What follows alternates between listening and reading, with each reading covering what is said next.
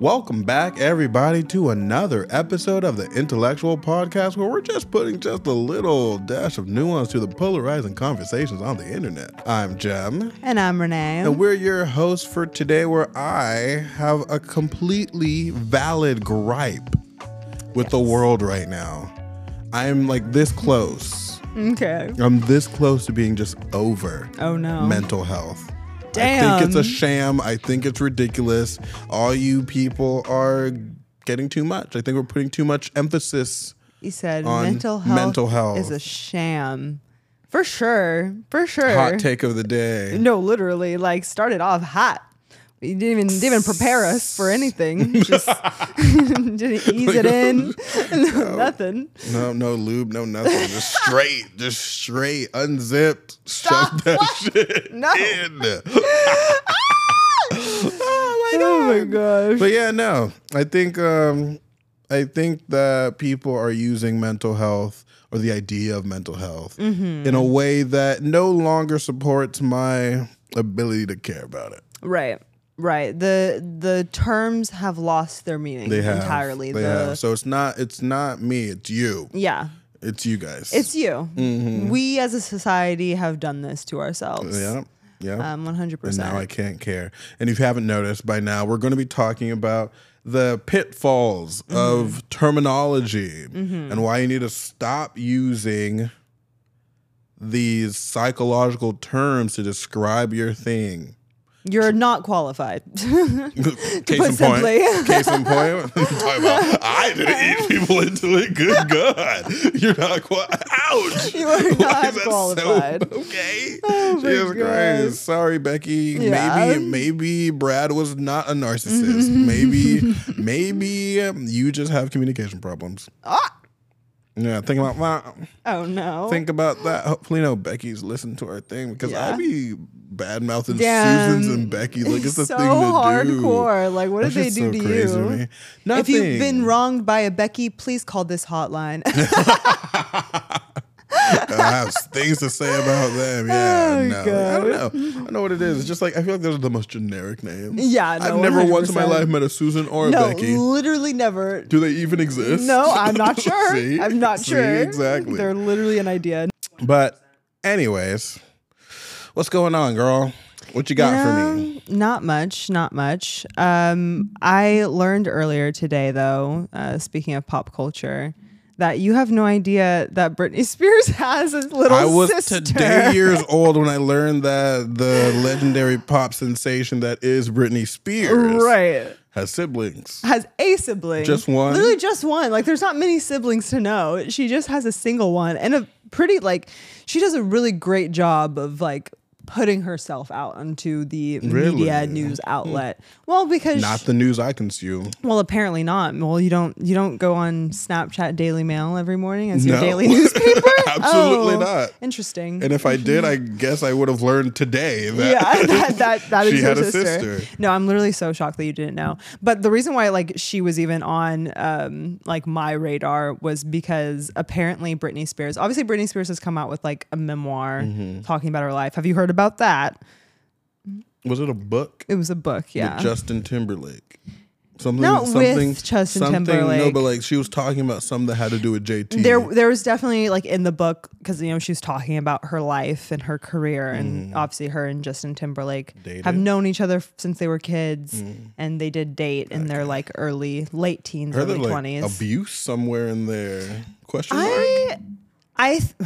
Maybe I don't think this is so controversial. I think since people have like critiqued Justin Timberlake's behavior, sure.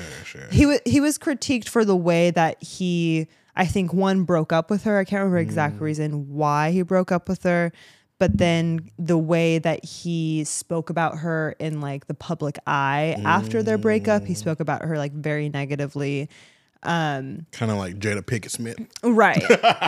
Maybe I don't know. It's different. It's definitely so different. They were also like children. But Aww. her in the book she talks about getting pregnant, and it does come out that, which it was suspected because that song that she had, Hit me, baby. no, not that one. It's the one.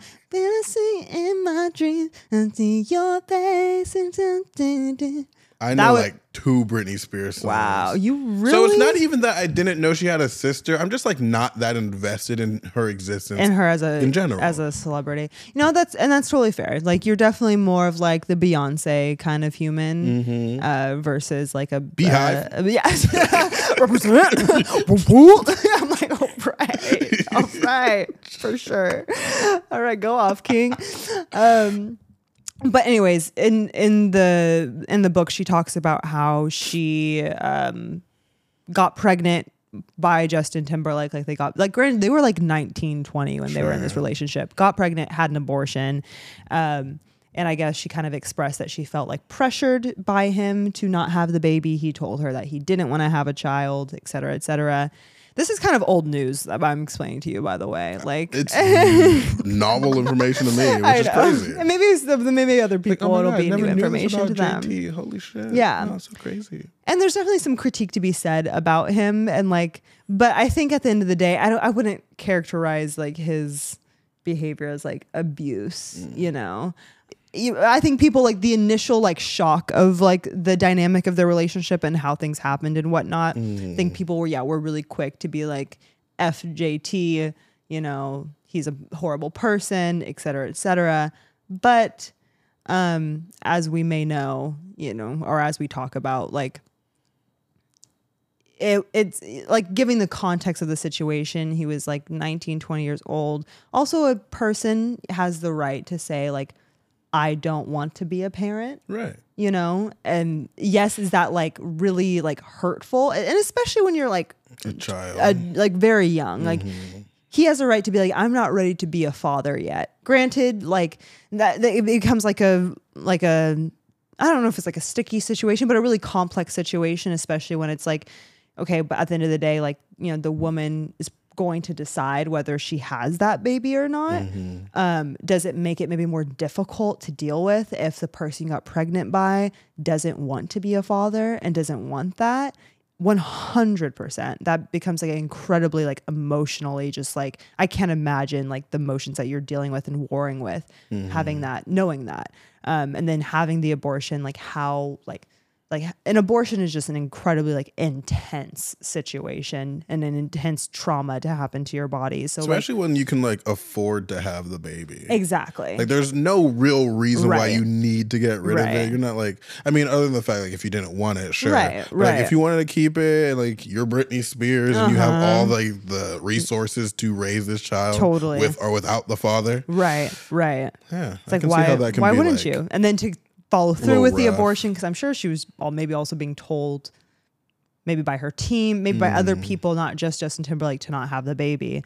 That's like a really hard thing to go through. But I wouldn't categorize Justin Timberlake, maybe like a little bit of a dick, honestly, like kind of, especially with the way that he talked about her to like different like media and like news outlets and whatnot, like in interviews, like definitely unnecessary given that like the sensitivity of like your relationship, the fact that you guys did get pregnant and she did have to have an abortion, like maybe regardless of like how you guys ended things or maybe whatnot, maybe treat it with a little bit more sensitivity. But I wouldn't categorize him as sensitive, abusive, but not abusive. It's a little extra. People, you know.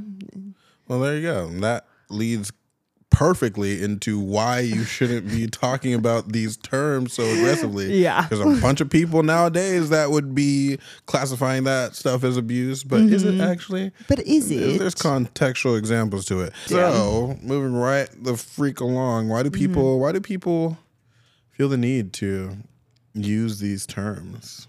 Yeah, I mean, it's a very recent phenomenon. Totally. And very characteristic of like our generation as well, right? So like just even the topic of mental health and the openness about it, the openness about like, not even just like if you have some like crazy chronic, like you got BPD or something like that, but just like normal human like anxiety, depression and like, and, you know, and anxiety, day-to-day like stresses and whatnot. Have come into the fold of society. And this is no secret that like we've kind of brought this in and, you know, have completely flipped as a generation, we flipped it on its head. And, you know, now we are open about these things and we speak about our problems in our issue. We don't bottle things in and like just take shit. And and all that good stuff. And usually, you know, what comes with change and trying to usher in a new age is things kind of tend to go into an extreme. Yeah. You know? We like to overcorrect. Exactly. We as humans are great overcorrectors, for sure. Do we ever like side thing? Right. Do we ever like middle correct? I don't. No. I think it's either in society, like in history, like historically in history or whatever. Historically in history. Yeah, I know my brain. Look, holding on by a thread. Anyways. Right. We either are on like one side that's like extreme or the other. And it's always like, oh, well, you know, things have to go to the extreme before they find like the median. But do they ever get to the median? Do they need to be at the extreme? So we all know what the medium is. Yeah. We just like, do the opposite. Well, I don't think we ever have like, because even I have been guilty of saying this, like, oh, well, society has to kind of swing to this extreme before we kind of level out. And then we'll be in that middle spot where it's like a healthy middle. I don't know that that's necessarily true. Wait, no, I know why. Why? I know why. Why do you think? Because humans suck at change. So we're very resistant to it. So I don't think people want to be on the opposite overcorrected extreme of things, but you're meeting so much resistance from the status quo that in order to have a voice about anything, you'd have to be the exact opposite to be heard. Because imagine something really polarizing like civil rights. Yeah. Right? Yeah. Very black and white issue, very like we need to stop like treating people like this. It's like, oh no, like we need to be like in the middle of that, like it's okay. Like it's like we just need to like create these policies that work for everyone and it's fine. Like no one's gonna hear that in 1965. Right. You have to be like convincing and aggressive and Black Grab Lives people's Matter attention. type stuff. So yeah. No, that's true. That is very true. It's like it really like to like motivate and to move people into action, you kind of have to have like extreme or radical like speak or language and whatnot. I always see it too as like, you know, when you get like a really big group of people together and you're like, all right, everybody clap on beat, clap, clap. If you keep doing that for long enough, the clap will slowly get faster and faster and faster and faster and faster.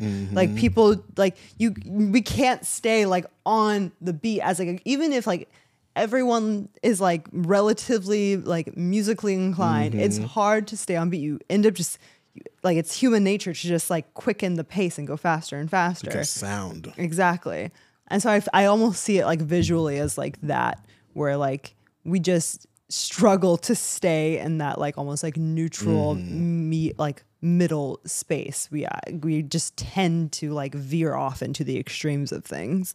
But over time, the universe corrects itself. Oh yeah, totally. So balance in the universe for sure. We love that at least. Yeah, you know. But why can't we do it ourselves? Like a flood or something. Whoa, whoa, the great equalizer, right? Biblical flood. That'll do it, I suppose. No one's fighting anymore. We all drown at the exact same time, for sure. Oh my gosh. I mean, you're not wrong. Yes. But at what cost? At what cost? Well, the lives. All right.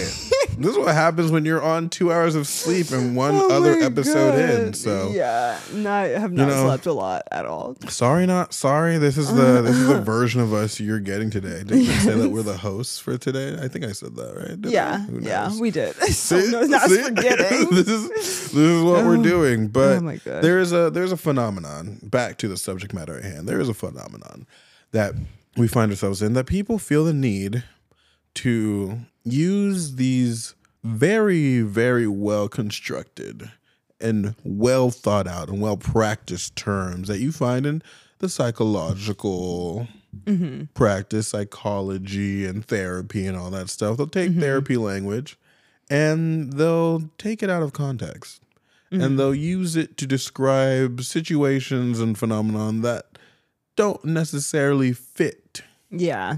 what they're describing. Yeah. You have a little disagreement with your friend, and now all of a sudden they're crossing your boundaries. Right. You have a little argument with your mother, and now she's a narcissist. Right. Like, there's a lot of moms that are narcissists, but that's neither here nor there. You know what I mean. You know what I mean. I find that to be a little bit problematic. Yeah. I mean, I think there's also just like people like there's like when interacting with different people and humans, there are characteristics of things, right? So people can have like characteristics of narcissism, right? I sure do. I know that for a fact. Withhold my narcissism all the time.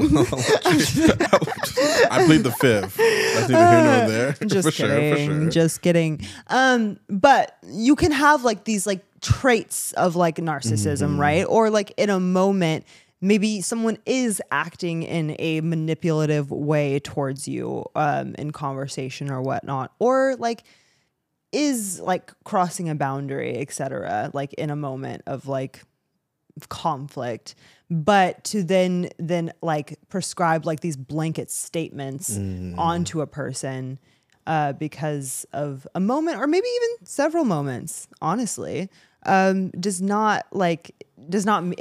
mean that they are that thing, right? Humans are complex. Humans behave poorly. Does not mean that they are like a sociopath. Does not mean they're like a like we keep saying, like a narcissist. Doesn't mean they gaslit you. Were they, like I said, were they manipulative? Maybe. Were they like not considerate of you in that moment? Probably. But like, do they have a mental disorder? Like, right. Like we said at the beginning, you were not qualified probably to make that statement. Right. And like I said before too, it's like it's taken the wind out of its sails. Like the word doesn't even mean what it means anymore. You hear that and you're just like, oh, okay. Yeah. Just a normal dude. No, exactly. He was a narcissist. Oh, so you guys had a falling out. For yeah. Sure. Like we've taken like these like extreme terms and like completely diluted them, but then still kind of mentally apply those extreme definitions to the thing. Exactly. Which is very interesting because I don't want to demonize therapy speak.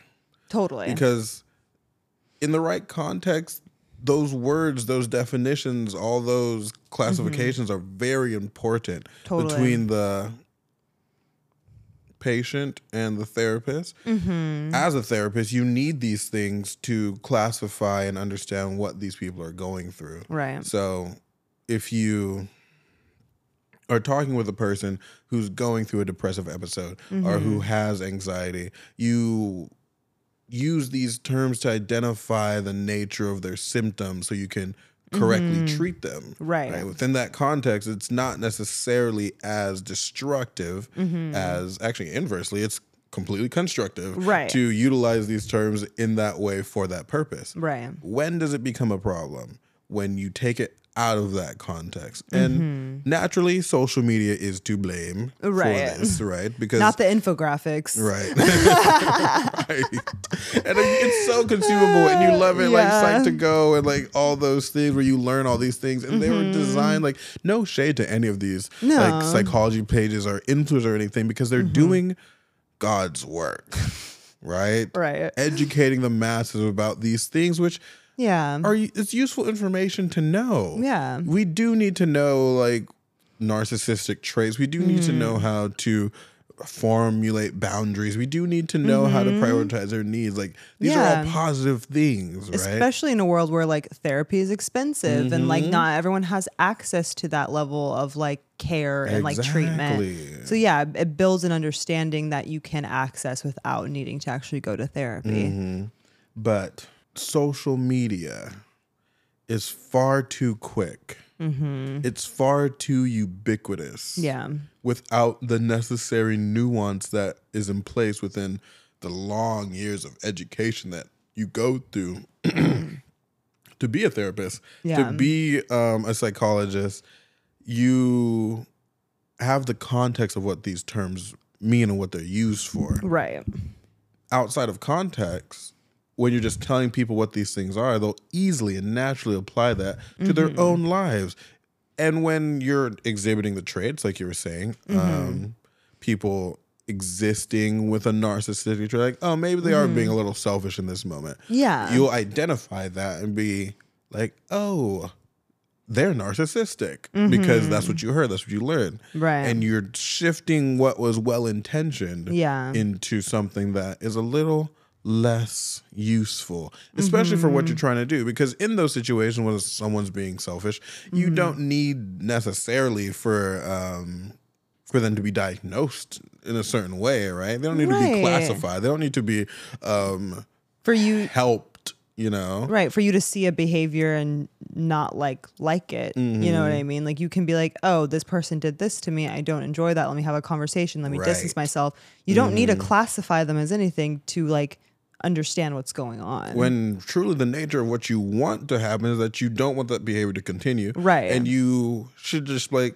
communicating that stuff, whatever you want, whatever you need, however you want to do it, just be like, yo, like, I feel like that's pretty selfish that you're doing like that, XYZ, that I would prefer, blah, blah, blah. Right. And then all of a sudden, homeboy like, oh, I didn't know I was being that way. My bad, fam. My bad. And now you have a solution to the problem that was going to be exploded in your mind. Right. Call that dude a narcissist. That's what he is. And it's really hard to argue with these terms. They're designed with that in mind, with the hierarchy of these terms, right? You have the psychologist, the therapist, and the patient. Right. If the therapist is talking about like, yeah, no, you have like some crazy attachment style, this, that, and the other, you're not going to be like, nah, fam, that ain't me. You're going to listen to that. You're going to think about that. You're going to try to explore what that means. Right. And that's extremely dangerous when you're not utilizing it in the proper context. Yeah, or potentially like accurately as well. Right. And I mean, that being said, I think like people use this like therapy speak essentially. The people that use it in this way that's ultimately harmful to whatever interaction they're trying to like engage in or not engage in or whatnot. It's like you're saying, this therapy speak, these definitions, these terms were utilized as an effective way of like understanding human behavior and phenomenons and connections, etc. And when people like, at least in the examples that like I've seen of it on the internet or in my own personal life, it's like a way for people use it in a way to create distance, to deflect blame away from them, whatever actions they have maybe engaging in that situation. It, like you were saying, it ultimately has like this flip flop effect where it's now like very like cold and just like I was saying, like you're deflecting. You're like, oh well, they're just a narcissist, so like I just like I can't interact in that and whatnot. Or you know, he was gaslighting me, so like I just like I can't do this. This guy is like just absolutely horrible. And then like potentially like, you know, tarnishing or like maybe not completely tarnishing how much like it's like word being spread about this person, but like this person that you're interacting with may not be like maybe not gaslighting you, but maybe wasn't like a narcissist and all these things. They weren't acting in like the best possible way in that moment or in several moments. But to like just like write it off, I think as we all constantly talk about, like humans are complex and like it's not just that simple why they were like behaving in that way or whatnot. And it leaves you in a position where you don't have to take any responsibility for anything. And you can kind of exist in like this like victim mentality almost, at least in the ways that I have seen people use it. Right. And obviously like I have like examples of that, but you want to sure. Jonah Hill. Oh yeah. The Jonah Hill. I think this is like a prime example. This happened like several months ago. We talked about it too when it was going on. Yeah, exactly. His girlfriend or ex-girlfriend at the time had released text of their interaction where it was really like for the conversation where this is a prime example of like the overuse of like boundaries and what that means. Because I think at the time we said it that like we were like releasing like private text messages That's like to the weird. public. Like, why are we doing that? Like, you know, and granted, he's a public figure, and maybe she felt some sort of like responsibility to expose his character because he has such a likable public image. That's wild. Yeah, which is wild. But to that point, though, like the things that he was saying were, you know, things like, oh, well, I don't want you surfing with men, even though she was like a surf instructor, just a surfing human. He didn't want her like wearing a bikini. Once again, her job is water. Right. He didn't want her.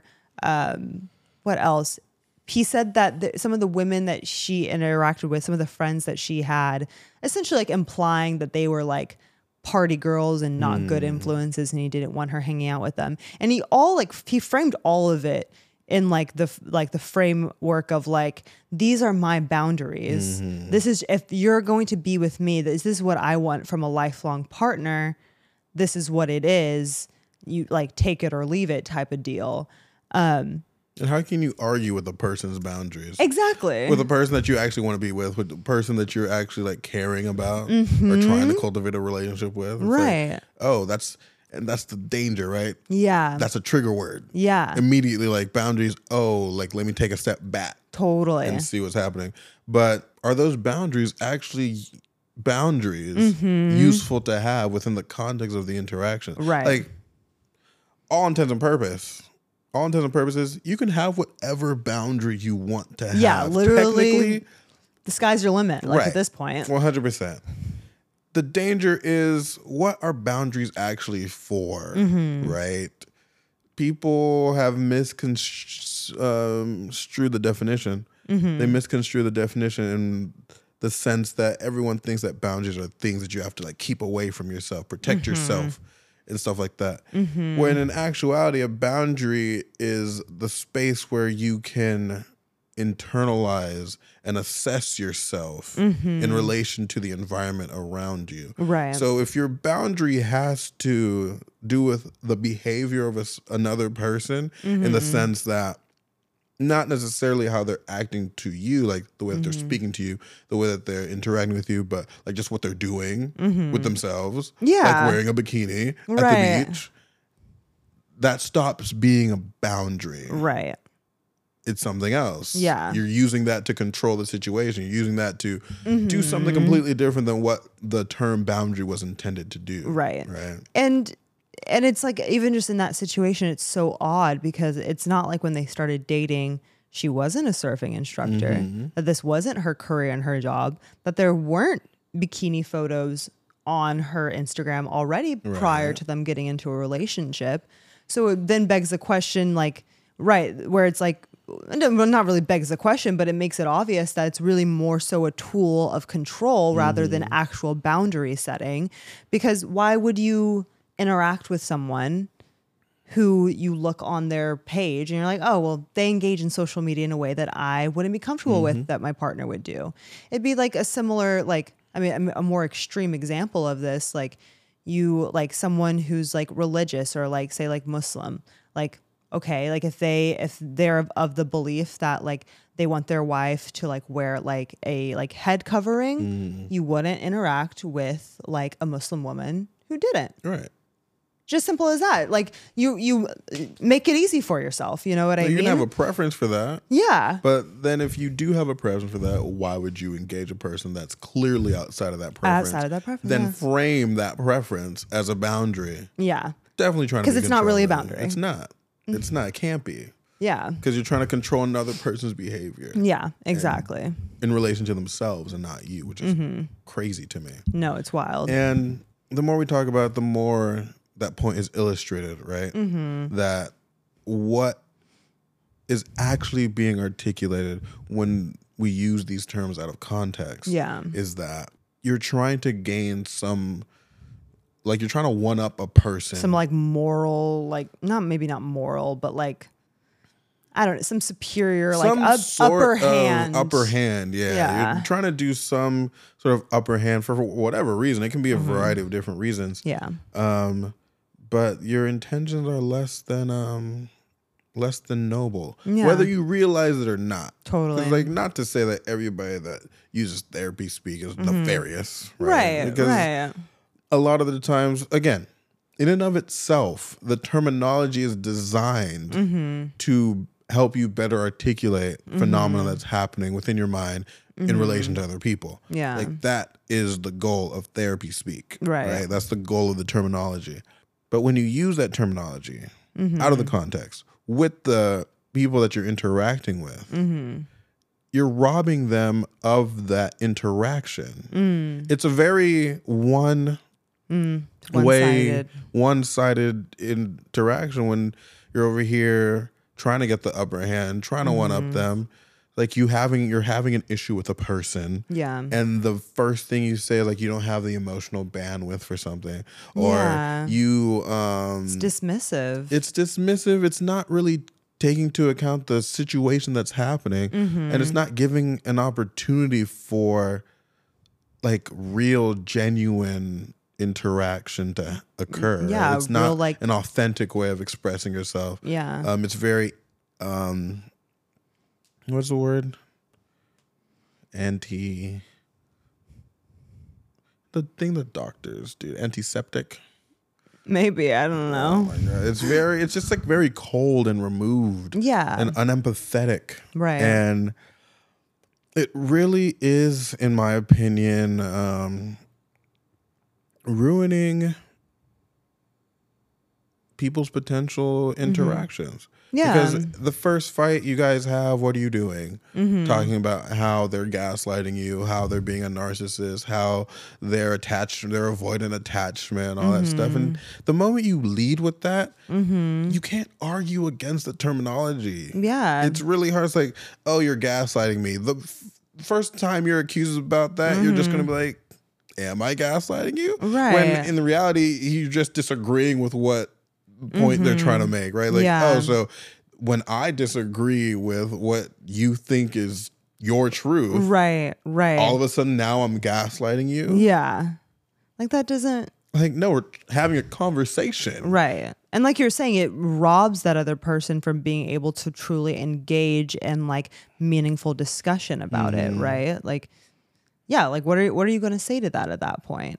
And that's why I also think, like, to some degree, like when people use this therapy speak to such like an aggressive degree, it's being used in a way that like is like deflecting, is also just like in that victim mentality. It keeps like you and yourself at like the center of that like conflict, or it keeps you at the center of your reality or whatever. It doesn't allow or leave any room for any other complex human to exist, right? They must be like simple and straightforward. I can be the only one with complex emotions and complex feelings and make mistakes and all these sorts of things.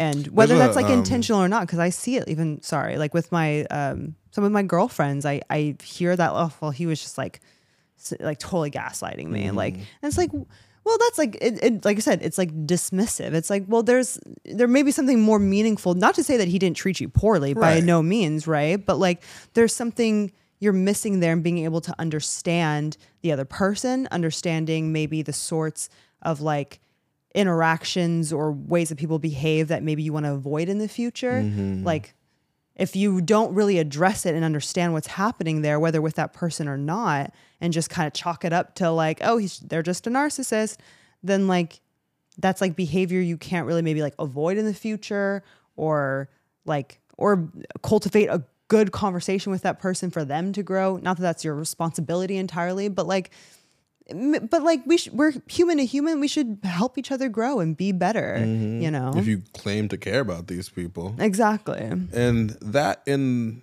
your point lies my apprehension with this whole mental health situation, right? Yeah. Because again, it's good that we've progressed to this understanding that mental health is important and people don't have to be hanging themselves from chandeliers because they can't take it anymore because they have no one to talk to and all this stuff. 100%.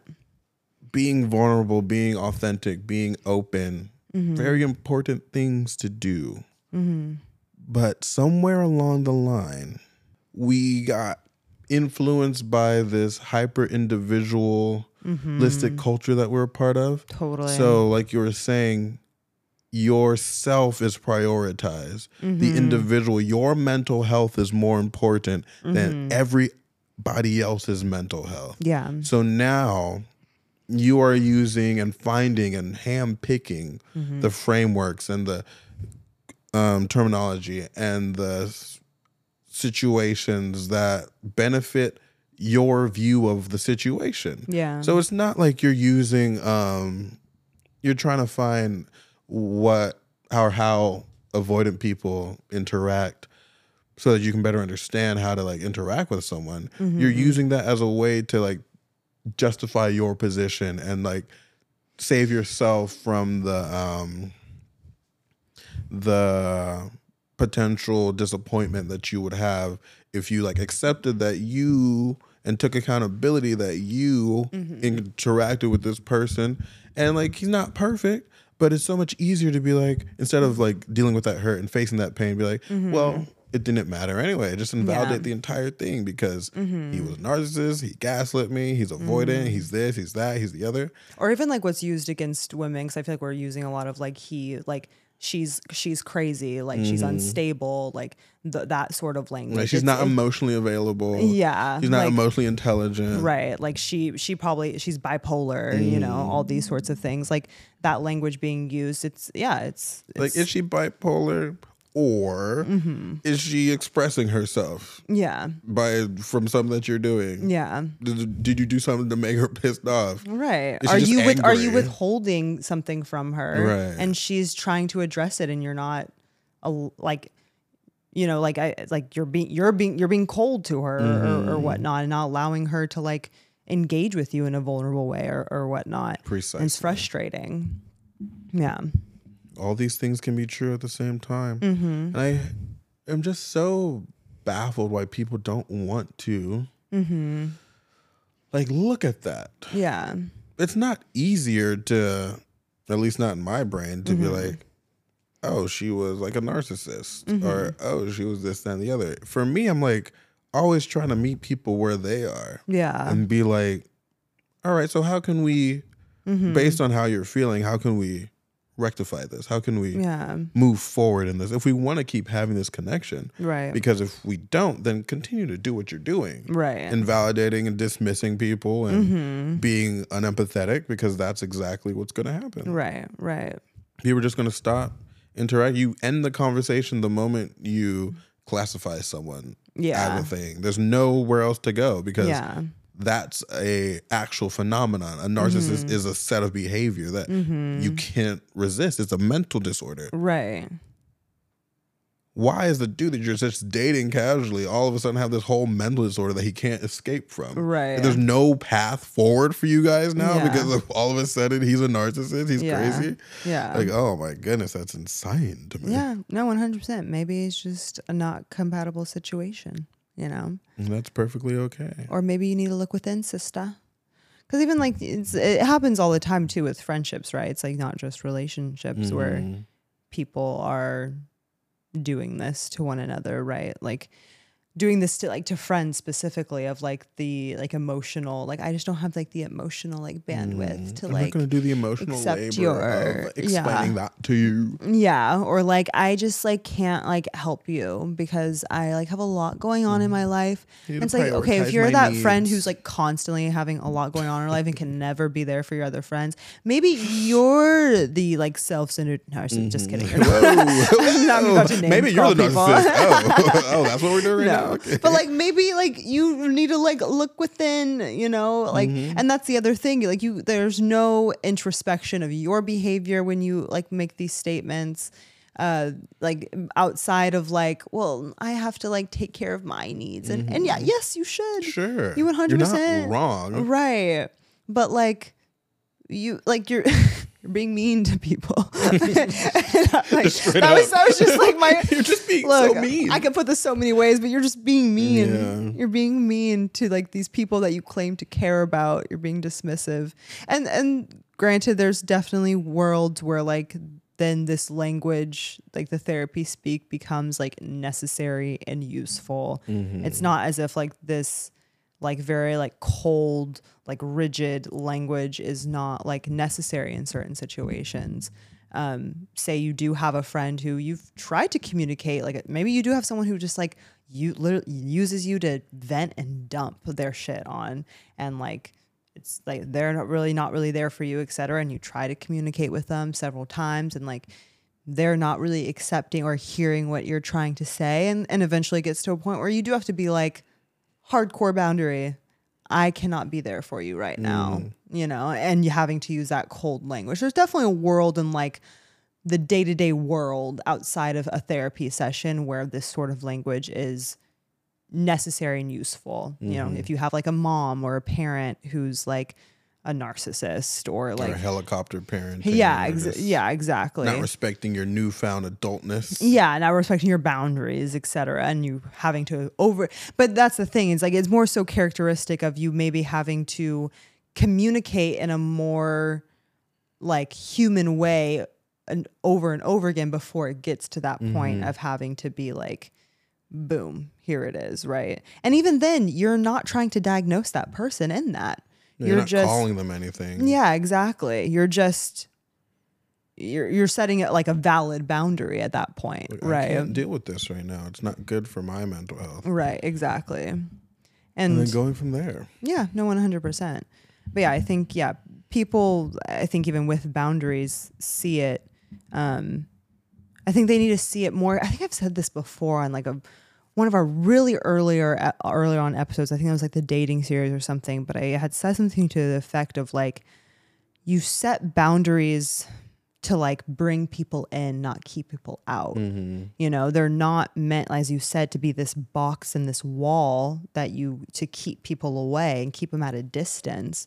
They are so that you can bring people in and like allow for connection and cultivate intimacy in your relationships and connectivity in your friendships and all these sorts of things. And understand like how you operate in relation to all these people. Right. Because a boundless life just has you going with the flow, flip-flopping everywhere and not knowing what the heck is going on. Yeah, that's like having insane. boundaries just establishes like who you are and what you value as a person. It's not something to project on other people. Right. And it's not meant to be so rigid. Yeah. It's not meant to be rigid. I think people, and I think the error too, especially with boundaries specifically, it's that once they're said, they're just in stone. There's no there's no like conversation about it. There's no what this means to you. Like, is this really, there's no conversation around it. Yeah. You just like, once I say it's a boundary, we can't talk about it anymore. And if you cross it,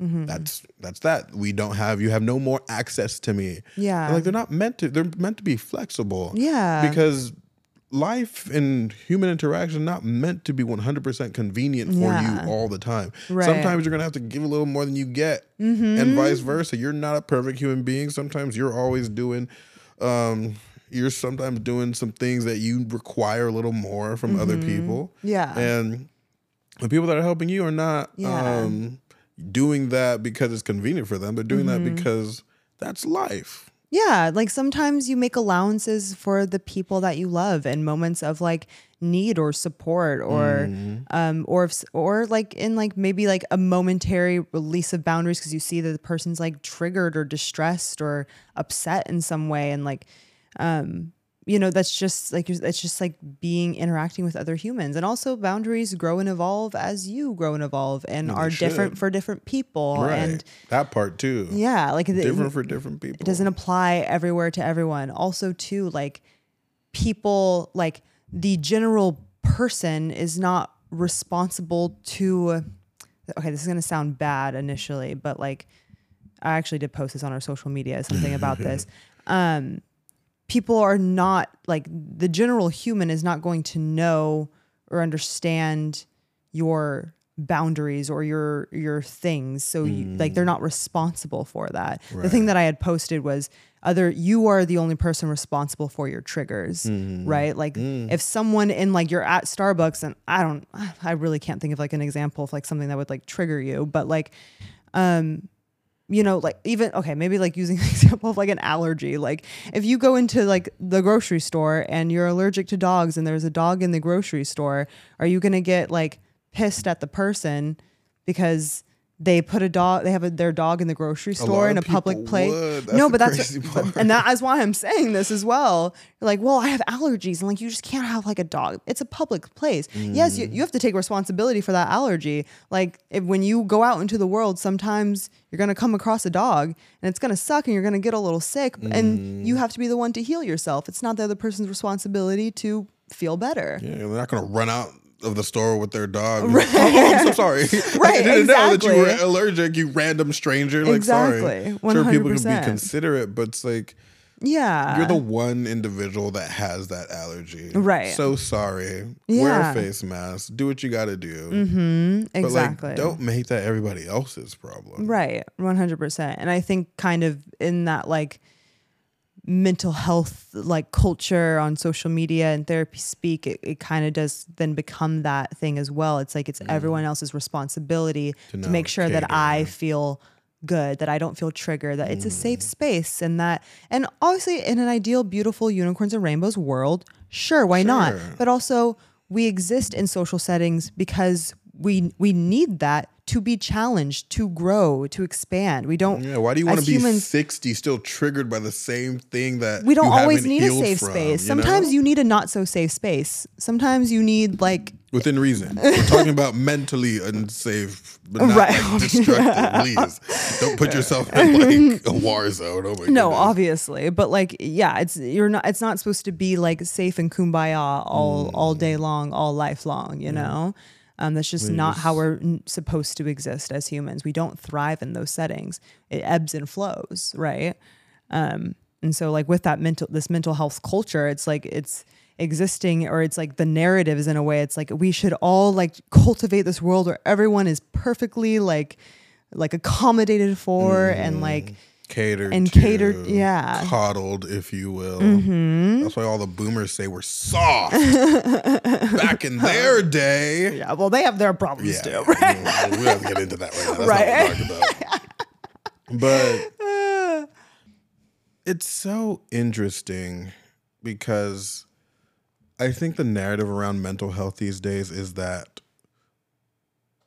the mental health is the challenge. Right? Well, it is. And 100%. to be sure, yeah. Not to invalidate another person's like struggle. Yeah. Sometimes it is really hard to have to be triggered all the damn time. And there should be a little bit of allowance, at least more than there used to be, for people being triggered. Or even just like if you are anxious, or if you do have depression, or if you do have like if you do have like even if you're not like diagnosed, but you do have moments of anxiety and things like that, it's not, those things are completely valid. 100%. Those struggles that you experience are 100% valid. At least for me, I do want to make that like clear.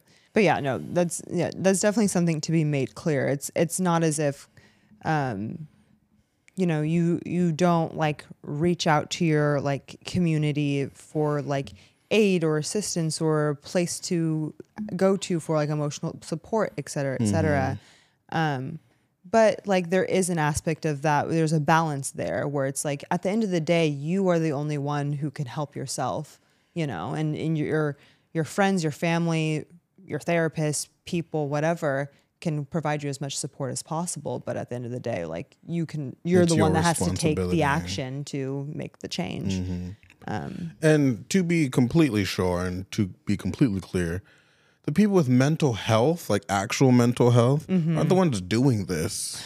Right. Let's talk about the people that are actually the ones doing it. I mean, they're a little too busy dealing with their actual bipolar disorder. Right. To be like, I don't know. These terms, well, you're such a narcissist, you don't treat me like, no, we're dealing with actual things.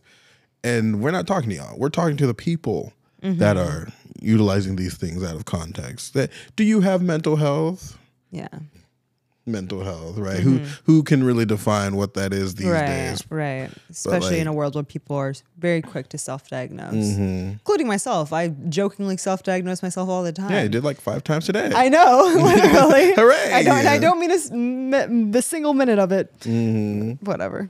But it's almost like a performance that these people are putting on. They want to like don the the mask of mental health in a way to support their own position in a certain situation. I don't know. It's really hard to put myself in these people's shoes because I don't do things like this. Sure, yeah. But I'm just like trying to think about like the type of person that would, like, what are they trying to achieve? What are they trying to accomplish? Or what is achieved? What is accomplished by doing what they're doing? I think there's a level of like attention and sympathy that you receive in that, and kind of like making it known that you struggle in these ways or whatnot. And whether intentionally or not, whether you in your own mind you feel genuine in that, like that feels good, right? To receive it from like the internet or whomever. So I definitely think there is an aspect of that is at play for sure. A person that wants a little bit more sympathy, wants to feel maybe better themselves about a situation that happened. Yeah. Instead of just like, oh, I chose wrong and that really hurt me, and dealing with it, being like, trying to find and grasp at the ways that maybe the experience was. Yeah, it's their way of like trying to grasp at some sort of understanding, right? That is their attempt at that, which that's, it's understandable, right? Understandable, a little natural even, if you would. Yeah. But it's the performative like victimization that people are often clinging to, whereas like now in that desire for sympathy and empathy to be the victim from, or like to be like the victim of a situation being the lower hand kind of gives you like this sense of superiority to other people. Like you're in the right now because this thing happened to you, not something that you were participating in. It's like, oh, if you were dating a narcissist and he was like abusing you, then whatever happened wasn't your fault. Right. So you don't have to look at that. And you don't have to deal with that. Those victims who are victims of narcissists, it isn't their fault. Yeah, exactly. But when you're just claiming a person to be, and they're not actually, it's like, you are disrespecting the people that actually deal with that, firstly. Secondly, you're not giving your own self the opportunity to explore what was actually happening. Yeah. And like, I think you might have mentioned this before, you're not, if you don't give yourself the opportunity to explore what's actually going on, you don't have an opportunity to grow from it. You don't have an opportunity to heal, move forward, and do all the things that are required to make you a more actualized human being. Right. Yeah, no, I 100% agree. But I have a list. Oh, yes, the list. 15. Maybe we won't do all 15. Okay. Ooh, 15. Right, yeah, it's a lot. But these are just things that you hear all the time on the internet that I want to create a different alternative for. Okay. Like it's not this. Maybe. It's that. It might look like this, but it's probably this. How many, let's look it up right now. How many narcissists are like in America? Right? How many documented narcissists are in America? Oh no. Are there in the US? It's the first search. All right. So generously. Yeah. Giving the most generous classification percentage. Yeah. 5% of people are narcissists, and it can be as low as 0.5%. Okay. Your chances of meeting a narcissist are not very high. Right. So if you are one of those unlucky people that just so happen to run into one, are you though? Well, I will say this, like there can be an argument made for not every narcissistic human goes to therapy and gets diagnosed with said like behavioral disorder. So is that number like more? Potentially. Do I think it's like 50% of the population? No. Yes, and it's all men. Right. Oh no. They're all narcissistic. And mothers apparently. Yeah. Narcissistic mothers. Yeah, 20-year-old men and mothers. They're all narcissists. They're all narcissists. Jesus Christ. 75% of the population. Right. Yeah, so like you said, like it's not like the likelihood that you're maybe running into someone who's like diagnosably like a narcissist. Maybe not entirely the case, but Right. that being said, you want to go down the list, you say? First phrase. This just doesn't align with me. This just isn't something that I can do, alignment. Instead of you being so quick to determine what does or does not align with you, maybe it's just something that like makes you uncomfortable. Is it really completely opposed to who you are as a person, or maybe is it just something you don't agree with? Right. Or something that you're maybe using that term to like avoid some like necessary uncomfortability in life. Where you're like, oh, well, it just doesn't align with like my being. Yeah, you know what doesn't align with me? Paying bills. I still got to do that. So let's go from there. Right? Let's keep it real. Right. Let's keep it Sorry, real. I just... Sorry, Uncle Sam. Paying taxes just doesn't align with me. Yeah, it doesn't align with my current goals. It's like my current financial goals. Paying rent doesn't really align. No, they'll kick you out immediately. What do you mean? What do you mean? Being extreme, but yeah, okay, I see that. We already talked at length about boundaries. Are they narcissistic or are they just 21? Right. Yeah, kind of like at least from what I see out in the world of like specifically women who will call like dudes like, oh, he's just like a narcissist, etc.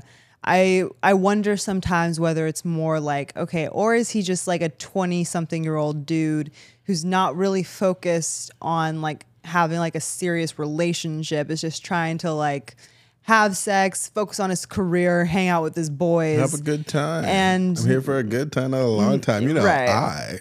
Right. And like maybe he didn't communicate enough with you at all. Not to say that this person wasn't doing anything wrong in this interaction, but are they like this like, diabolical like narcissist who doesn't care about anyone else but themselves? Maybe not. Maybe he doesn't care about anyone but himself right now. But like that doesn't necessarily like mean that he's a narcissist. Yeah. Maybe he just doesn't want to be with you. That's a tough pill to swallow. Maybe he's not a narcissist. He just didn't want you. Yeah. Yikes. Maybe. Okay, for sure. Maybe that. For sure. And let's stop putting all this pressure on these children, these super young adults. Like, they're not going to communicate effectively. They're not going to want to be with you just right at the bat. You might have to fight for their attention. Like, that's just a natural situation. Well, I mean, look, I'll say this. Like, I do think if you're like a 25-year-old dude, like, and you have a hard time, like, I think you're a grown enough adult to like know, like, maybe I should be doing better. Like, maybe I know how to communicate better, etc. I don't want to like say that like there's like, oh, you're in your 20s, you're so young, like you don't know any better. I think like there's tools out there for you to know better for sure. These TikTok tools that tell you all about these terminologies. Exactly. But like also at the same time, I think where I'm coming from in the examples that I'm giving is that like don't expect maybe like a 20-something-year-old person to always like want like something as serious or like committed as maybe you are looking for, or to have it all together all the time. Yeah, exactly. Lord knows I didn't. For real.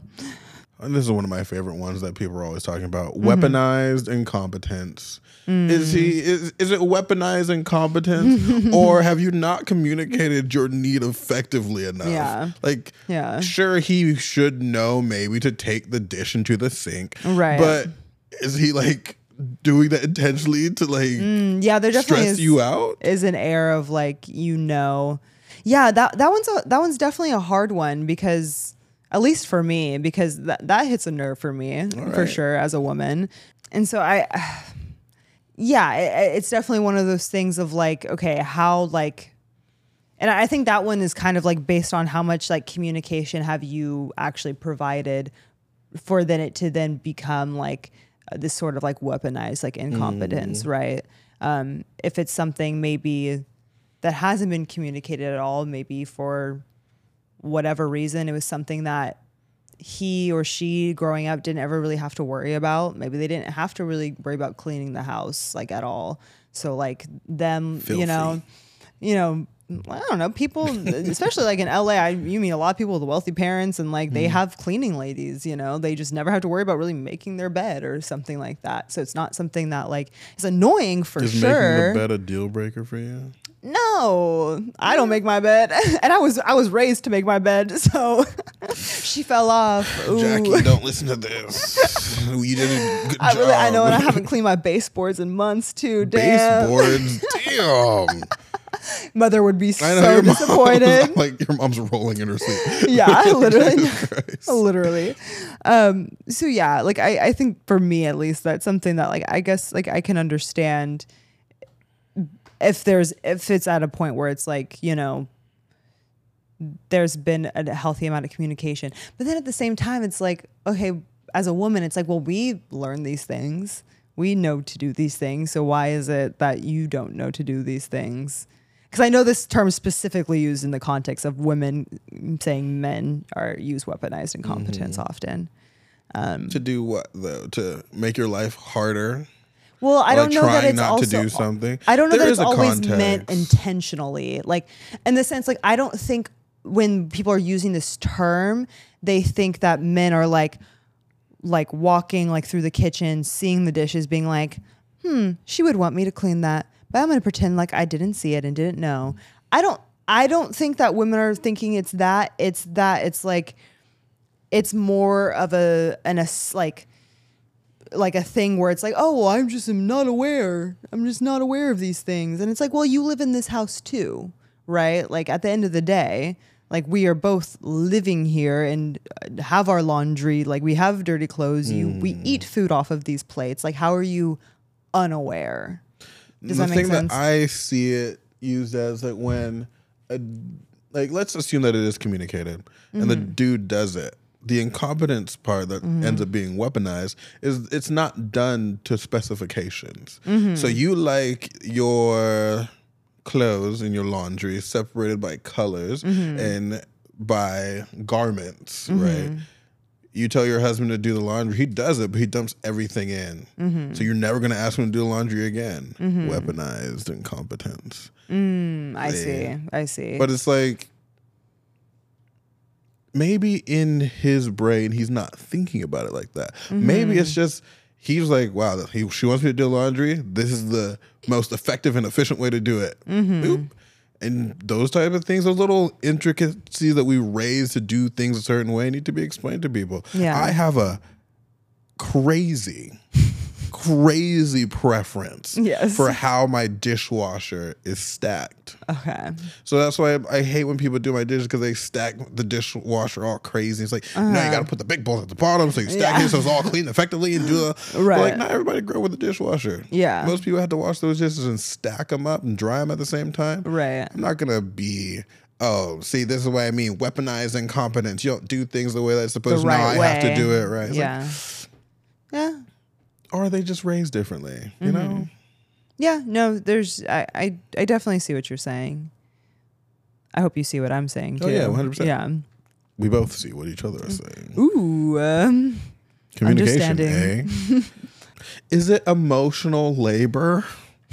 Or do you just have to communicate and explain yourself? Like, sure, you can say you're not going to do the emotional labor of having to explain these things, but how the heck am I supposed to know what's going on in your brain? Yeah. If you feel so slighted every time you have to explain something that I may or may not understand. Yeah. Yeah. No, I definitely hear you on that.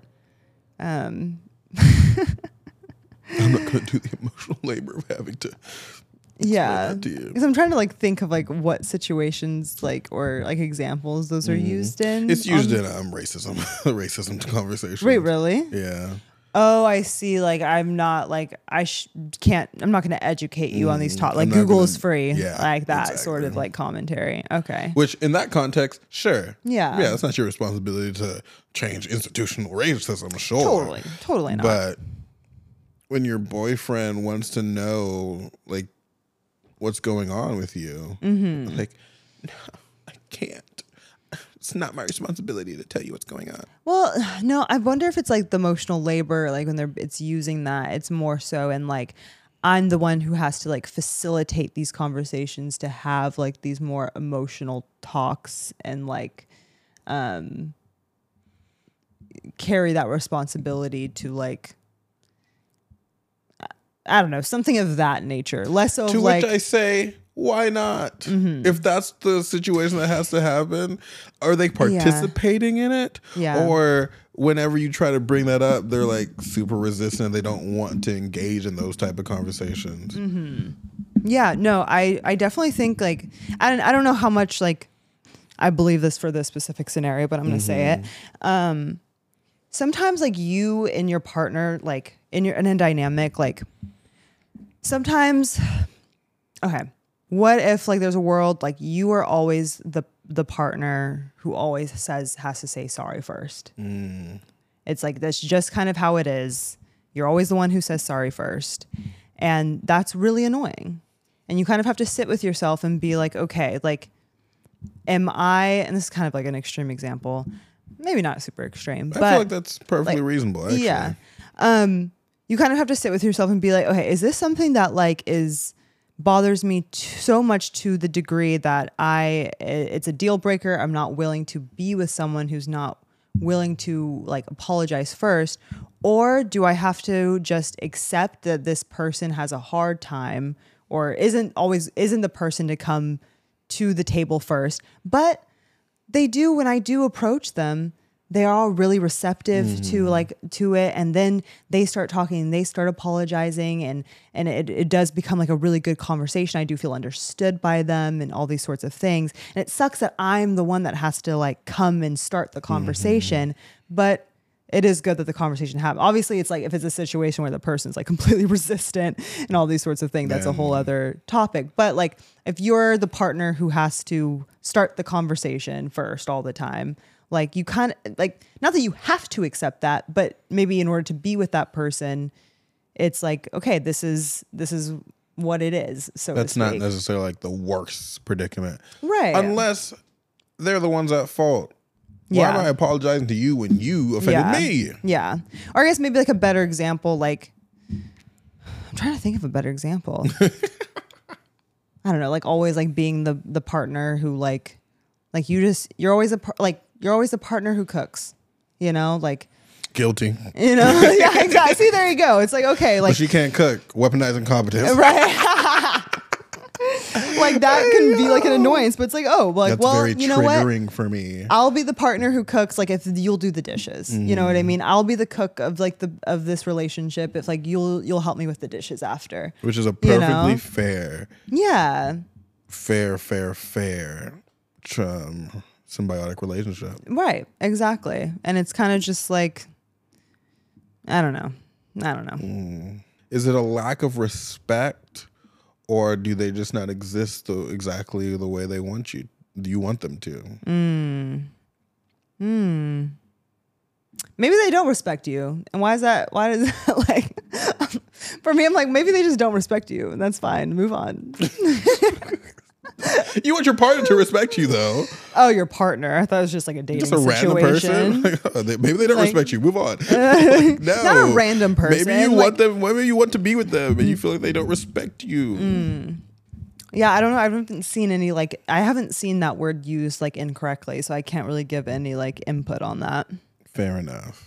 Is it something that you need, qualified as your needs, or is it something that you would prefer to happen? Yeah.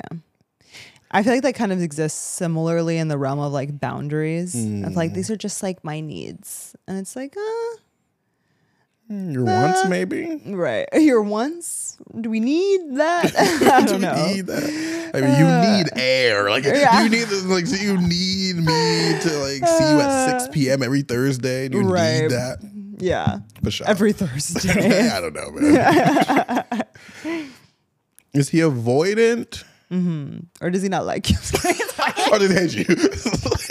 Or do they just hate you? Is he avoidant, or have you not cultivated an environment conducive to him opening up? Oh, that's a big one. Maybe every time he tries to open up, you're not like catching those emotional bids. You invalidate him. You try to correct his feeling. You're like, maybe you're not supposed to feel that way. It's like, oh, well. Yeah. Well, I'm not going to talk anymore. Yeah. Maybe you overreact every time he says something bothers him, and now he has to deal with that. Yeah, no, that's definitely like a hard one to identify with yourself and a hard pill to swallow as well. Of like, yeah, like I need this person to open up and like be vulnerable with me, but yeah, are you creating in this context like a safe space is necessary, right? Like, are you creating a space in which they feel safe to do so? And like that then requires like, okay, well, it's not their problem per se that they're not opening up, but maybe your inability to like create that space for them to do so. Especially when it's like you guys are maybe getting to know one another, right? Like that you have to show like, oh, I'm a trustworthy person to confide in, or, you know. And then I was listening to a video the other day that was talking about how like men that are good, people also are always talking about like how men are nonchalant, but the men that you actually want to date and want to be in a relationship with aren't going to be the ones that are going to explode at you and like put you in your place and do all that stuff. If you come to them with like very antagonistic energy, they're going to interact with you in what they understand to be the safest way possible. Yeah. So what that usually looks like is shutting down. And like while you're being whatever you are, emotional, whatever, they're just like taking it and not really reacting to it. It's like, yeah, that can be avoidant, but would you rather him engage you in that space? Yeah. No, that's not what you want. But now you're punishing them for being like a safe space and being a nice person that's not going to like treat you like shit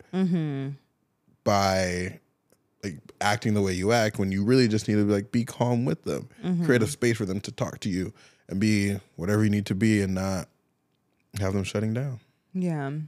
No, that definitely is like a... That one's more common than not. Yeah. Because I'm like that. I mean, but that is interesting though, because sometimes like a man's like calmness or like silence is a like means of, I don't know if I want to say manipulation, but definitely creates like frustration within like the women participating in that interaction. Like, why aren't you reacting? Why does it affect you the way it affects me? Exactly. Where that kind of like, it's what we were talking about earlier of like, or was it this episode?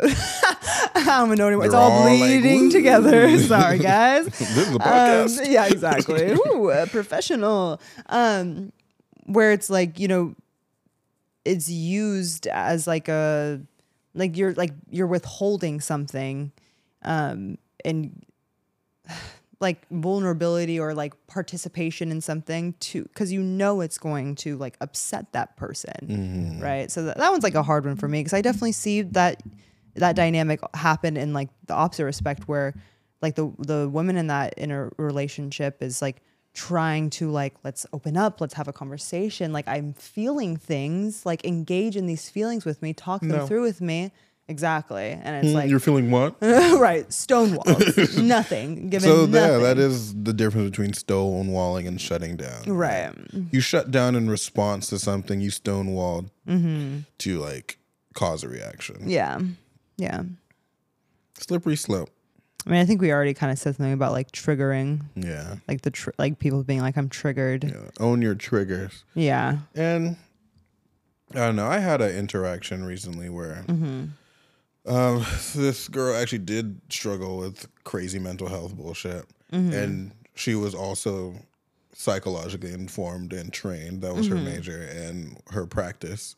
Yeah. And it's really interesting to talk to people like that, because on the one hand, in your desire to care and understand what they're going through, this is a phenomenon that they're experiencing. And instead of interacting directly with the way that they're feeling, the emotion that they're feeling, they will use the terms as a means to separate themselves from the situation, because that's the only way they can communicate effectively. Otherwise, it just won't happen. Yeah. Right. And experiencing that, I still felt the same way. Because at the end of the day, regardless of the situation, it's like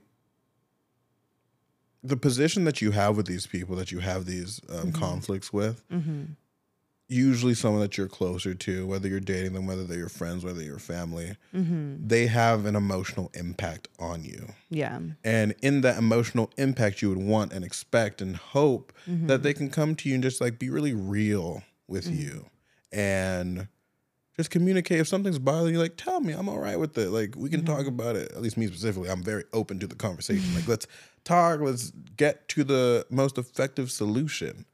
But when you're like, oh, this is just what it is and this is how it is, and then you use the terminology to support what you're saying, it just completely removes any option of that happening.